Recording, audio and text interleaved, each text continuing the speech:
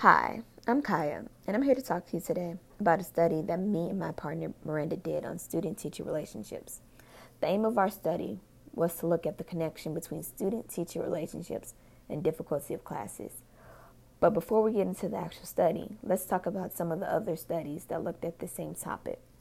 The first one we'll look at is Midgley and Al, where students' math competency was measured over a transition period between elementary and middle school.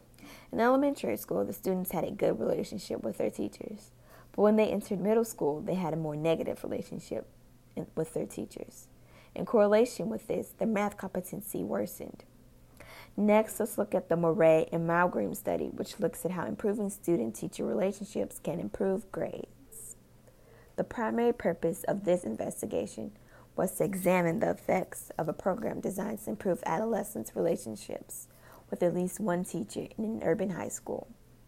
All participating students were nominated by a teacher as having significant emotional and behavioral problems, and approximately half of these youth were randomly assigned to an intervention that included increased positive involvement between each student and one teacher within the school.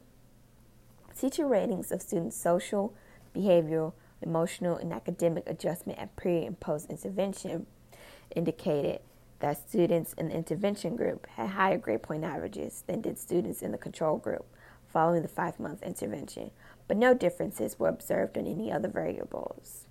Now let's get back to our study.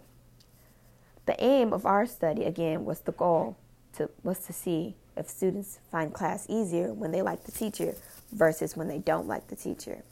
Our sample was an urban high school. The procedure was a survey was verbally given to all participants and results were recorded. All subjects were kept anonymous. The questions asked which class were the students' favorite and least favorite. Also, they were asked how much they liked the teacher that taught their least and favorite class. The standard deviation showed that the data was significant. In the students' favorite class, they tended to like the teacher significantly more than their least favorite class, and found the class significantly easier in their favorite class than their least favorite class. The results of this study cannot be applied to individuals, even if the study is repeated, because the relationships are personal. The study did measure what it was meant to, but since the data was collected using a questionnaire, it is possible that the participants lied for fear of judgment from the researcher or could have changed their answer to fit what they thought the researcher wanted to hear. And all of this means is that there is a positive correlation between students' relationships with their teacher and how hard they find the class. So teachers, be sure to keep a good relationship with your students so that they have the best chance at success in your class. This concludes my podcast for today. I hope you all enjoyed it.